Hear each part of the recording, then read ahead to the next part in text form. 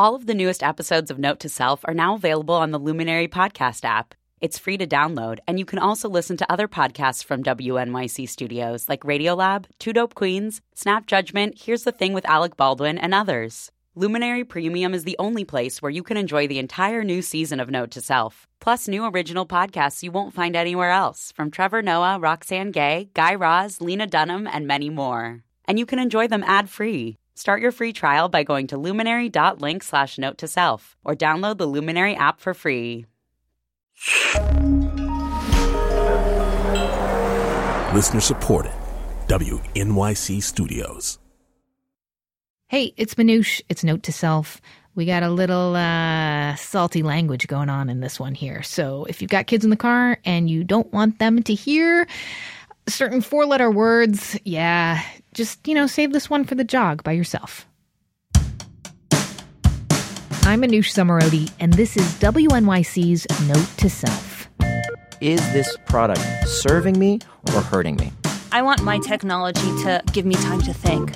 The show where you and I find balance in the digital age. Every other week, we have our segment, Question of Note.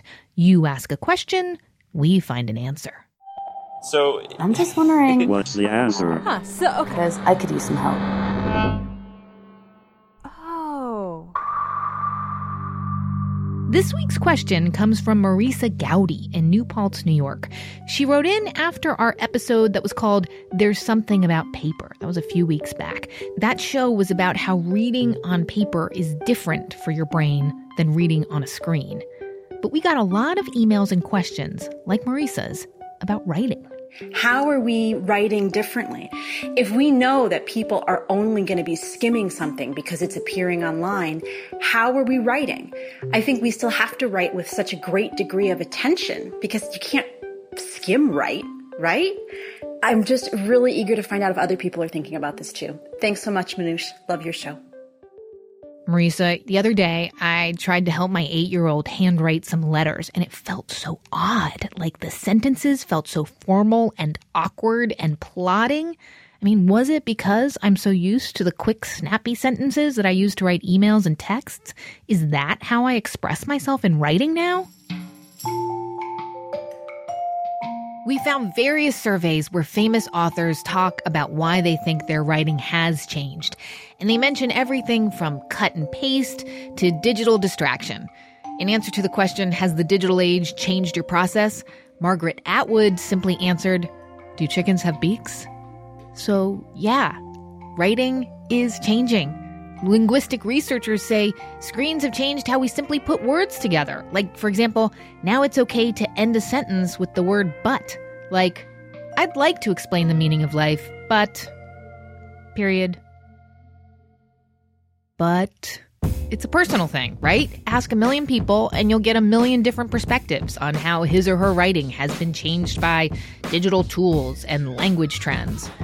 So for today's question of note, we've chosen just one author. My name is Joshua Cohen.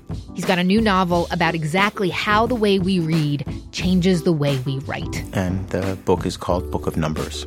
The New York Times calls it more impressive than all but a few novels published so far this decade. But no, it's really about the story of this guy who then kind of... We're going to get a little ivory tower on you this week. So I do think that notion of what is original with oneself... You could just, picture in your mind we're, wearing all black while we're talking in the studio and, occasionally puffing on e-cigarettes or something. I'm, reference to archetype with journalists, all my stupid little notes to myself. Here's the plot of Book of Numbers. A ghostwriter gets a job writing the memoirs of a big, famous tech entrepreneur. And he is struggling to write this book, in large part because of the internet. Now, just to give people a sense of your tone, I'm going to ask you, I have the book right here. Mm-hmm. Would you mind reading the very first sentence? If you're reading this on a screen, fuck off. I'll only talk if I'm gripped with both hands. Okay. Well, first of all, what I loved about that, it was the book was literally speaking to me.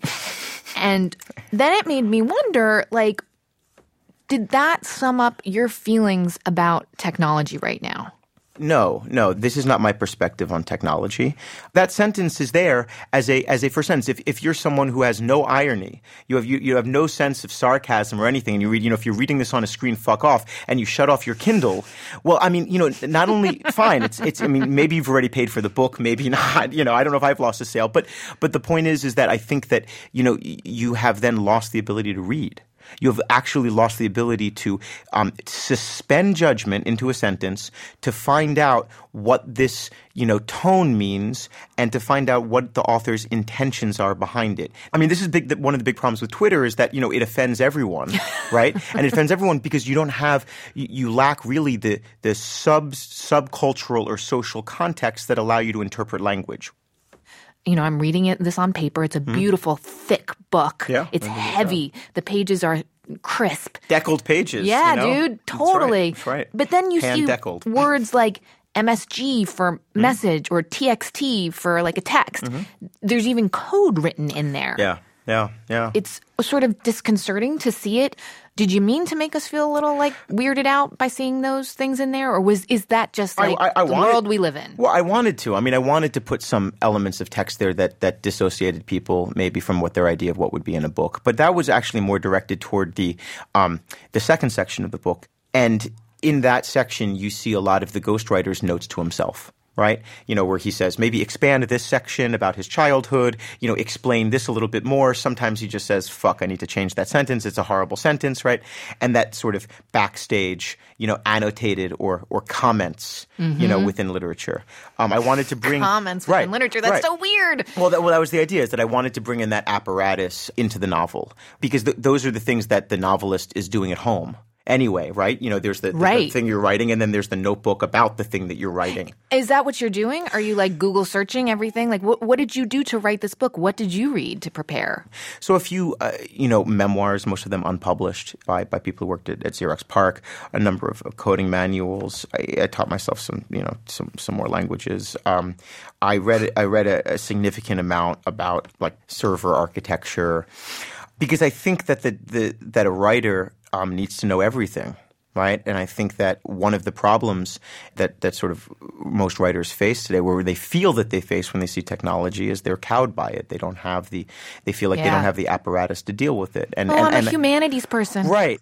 I mean, not only is that fallacious and that sort of cowardly, but I really do believe that the process that all sort of humanitarians, if you want to call them that, need to be engaged in is reclaiming the use of language, the changes of language, the changes of reading, and the changes of writing from these technologists, and say, this is ours. These words are ours. We are the arbiters of the word. We are people who understand, both its weight and its worth. I mean, that seems like a good point to maybe go back to our listener's question about changing the way we write. Mm-hmm. Did you ever find that when you were writing like this, I don't know, that you were like skim writing, or does writing take just as long as it ever did? Oh, it takes as long as I mean, these sentences, I don't think I could have written them that quickly. Well, I mean, I think that there's an enormous amount of societal anxiety about what happens not only to writing. I mean, writers care about writing. Readers care about reading. But really what happens to the idea of the immersive mental or emotional experience? I can really only speak to my own project with it, which is it really is a reminder that words are like a human province, let's say, which means that the internet is very much, a human project too. And so it's wanting to reclaim the word and to kind of enshrine at least one person's view of how we live now that can't be edited, can't be group edited, can't be annotated. I mean, you can write things in the margins, but I'll never see them, right? And the idea that this is the work of kind of a single mind, whether it's a, diseased mind or not, right. It's the work of a single mind, and it can't be, it's inherently not interactive. So any advice for our listeners who are also writers out there who are finding that the changing mediums, the way that we read is also not really helping them write better? Check your email once a day. It's the only advice I've ever had. Really? Yeah. Mm-hmm. Do you have a Kindle? No. Actually, I'm the book reviewer for Harper's Magazine, and they bought me a Kindle. If any listener would like to purchase a secondhand Kindle off of me, I really haven't opened the box. We can talk maybe. Great. Joshua QoN, author of the Book of Numbers. What is like easy summer read, would you say this one is? Guys, this is the worst easy summer read. I mean, summer should be hard. Summer should be hard. Everyone should sweat. What a lovely, bitter, and twisted guy, right? Joshua QoN says to write better in the digital age, check your email once a day. Don't buy into the idea that you should get everyone online commenting on or workshopping what you write. But don't be afraid to sprinkle in some less formal language into some more official places that you might write, like your business blog or that novel that you've been working on. We have put together a list of suggested summer reads from you, our listeners. Every book is about how technology is changing the way we live. You can find your Better Beach read at notetoselfradio.org. Next week, The Bored and Brilliant Project is back. We've got a special vacation boot camp version of how to rethink your relationship with your phone and jumpstart your creativity. Subscribe to the podcast so that you don't miss it. Yeah, boy, it's going to be awesome and short, too. Okay. Unfortunately, I have to leave you now with some sad news here at Note to Self. Senior producer Alex Goldmark is moving on. He's going to Planet Money at NPR. Lucky them. We leave you now with a montage of Alex's most memorable and embarrassing moments on the show. You'll hear why we will miss him so much. I'm Manoush Samarodi, and this is Note to Self. Hi, Manoush. I got a new idea for a show. And then a guy walking. It's not a helmet. It's a baseball hat. It's not like It's a helmet. It looks like a helmet. Oh, on yours it does kind of look like a bike helmet. On mine it looks just like a bike hat. Oh, look, it's telling me to be interesting with you. Was Edward Snowden a client of yours? From what I understand, he was. Just reading in the media. Right, but you wouldn't even know that. Well, if I did, I wouldn't be able to confirm it. So sometimes during the day, I'll admit it, to the radio, I'll text you things like, I love you. And I thought I'd make it pretty easy for the city, bringing in a stack of photos with circles and arrows in a paragraph on the back of each one. Okay, so I was a little confused by the skull. Alex? I think you need to face it. You're kind of a geek. You're a transportation geek. Yeah, you could say that. I will spend the hours, okay? Will you give me a deal that, like, I can give it to you in an Excel spreadsheet? Give me 50 and we'll talk. Give me your best 50 derelicts and we'll talk. Can I ask you a question while we ride? Do you ride often, or is this a special scenario? I see you got a flashlight there in your basket. This is a special scenario, only for Sandy. What about people like my mom who don't have a smartphone? Does your mom text? Yes, she does, actually. Texting. We're working towards, and we have on some bus lines here already. The police showed up, and they treated the intersection as a crime scene. They talked to the 3 people in the car, but nobody else on the street, even though many of them called 911. I'm Alex Goldmark, on a bike. Damn. I missed the bus. I'm in the wrong town.